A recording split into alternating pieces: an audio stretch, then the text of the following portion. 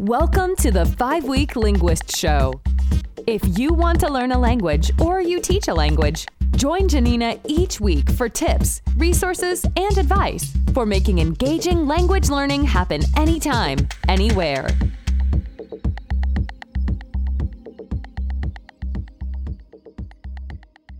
Are you looking for a fun activity that you can do for that first really dreary day back from winter break? If so, then try this. So for years now, people have been really into vision boards. Regardless of what you or your community might think is spirituality, they can be a really fun project in a foreign language class, particularly a French and a Spanish class. Let me tell you a little bit how it works, the basics. Basically, you have images and pictures. You then have a board. This can be a cardboard folder, a piece of poster board, a big piece of paper, whatever. This doesn't even have to be an actual physical board. It can be an electronic board of some form. Those are certainly easy to make nowadays. Even an app on your phone. Like one's called Wishlist, and it's excellent. Images that are interesting or pleasing of what people see in their future are what they're going to put all over this board. You could phrase it any way you want. Again, people might not feel very comfortable about, this comes from this big spiritual movement, but regardless of whether you're spiritual or not, it's really just a fun activity. After you've placed those images all over your board, I would pick something simple, 10 to 20, and I would give different categories. So for example, my future health, my future job, my future home, my future social life, my trips I'd like to take, things I'd like to have, books I'd like to read, people I'd like to meet, languages I'd like to learn. You get the picture. Any prompts that are going to fit into your class are going to work really nicely. After people have placed all of their images onto a board, this is where some real fun starts, okay? You've decided maybe it's 10 images, maybe it's 20. I think when people make vision boards in real life, they do much, much, much, much, much more. But of course, you're not teaching art, you're teaching foreign language, so you don't want to spend too much time on that. You can cut and glue them all over the board or do your electronic board, again, Wishboard, which is an app for iPhone, I believe Android as well. It's completely free, and they do a search of Google Images that you can just place them all over your board and then save it as a JPEG, and then you've got a picture. After you've done that, I would have the students label these different categories, right? Places I'd like to go, things I'd like to see, things I'd like to do, trips I'd like to take, etc. Also on that board, I might take small Post-its or white paper and tape them on as labels. Have some requirements of different things that the actual nouns that they label, nouns and adjectives on that board. After they've completed this is where I would bring the writing and speaking into it. Keep it really simple. If you've got a group of beginners, you might have them just write simple sentences about each one of their wishes. Or for absolute sort of mid-year beginners, have them write down the different nouns, things I want, things I like. When you're getting into more advanced groups, subjunctive, this is a great activity for the subjunctive. Have them write about what their hopes are, right? You're going to use the subjunctive here, French and Spanish. Their wishes are, what they want to have, okay? You're incorporating the subjunctive here. Another way to use this is to have them write all about their future. Again, you're using the future tense.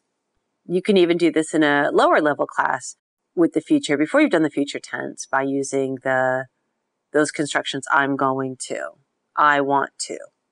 After they've written, everyone can share. Then it becomes an oral presentation. Everyone can sit around in a circle and talk about their hopes, what they're going to do, what they want, what their futures are going to look like. So one issue I've had for many years is, as a foreign language teacher, is that we can do anything in our classes and it's relevant. We can draw from all over life because language is all over life. People talk to each other.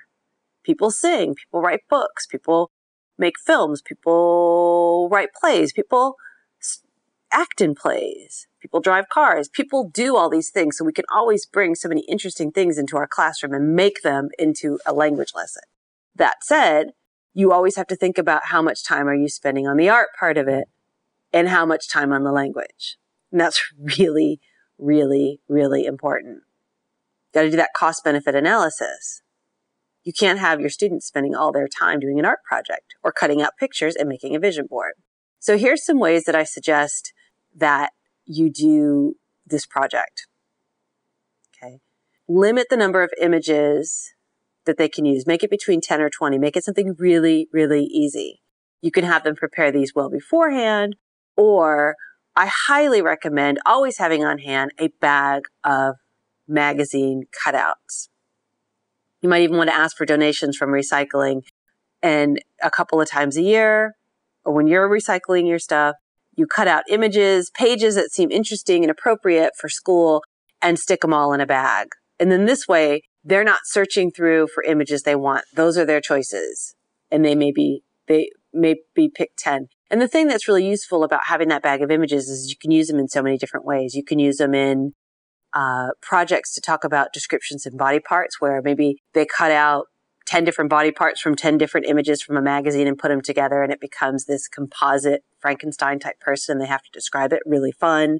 To make their own pretend family books or pretend family trees. You get the picture. There's so many ways that you can use this recycling in these big bags. Keep them in your room, pull them out, have the paper ready, have some scissors, and it's not something that's going to be, you're not going to be spending all your time on art. Again, limit the images, 10. They can make their boards and spend the majority of their time working on the linguistic part of it. Another way that you can do this, depending on what kind of tech access you have, or what kind of tech access you're allowed at school on your technology, would be to go ahead and use one of those apps like Wishboard. You can go ahead and Google. There's lots of web-based and phone-based, tablet-based, mobile-based apps that make vision boards for you. And they have a search function that will take Google images, and you can arrange them on the board. I talked about this earlier. You save it as a JPEG, and then you can insert that in a presentation, and you can overlay it as one slide in a PowerPoint, and you can overlay that with just put your text in there, or you can even print that picture out. There's no gluing or pasting or cutting, and there you have a fun stimulus that's completely different for a dreary January day for speaking and writing about hopes, wishes, dreams, and our futures. Thank you for listening to the 5-Week Linguist Show with Janina Klimas. Join us each week here and visit us at reallifelanguage.com/reallifelanguageblog for more resources for learning and teaching languages.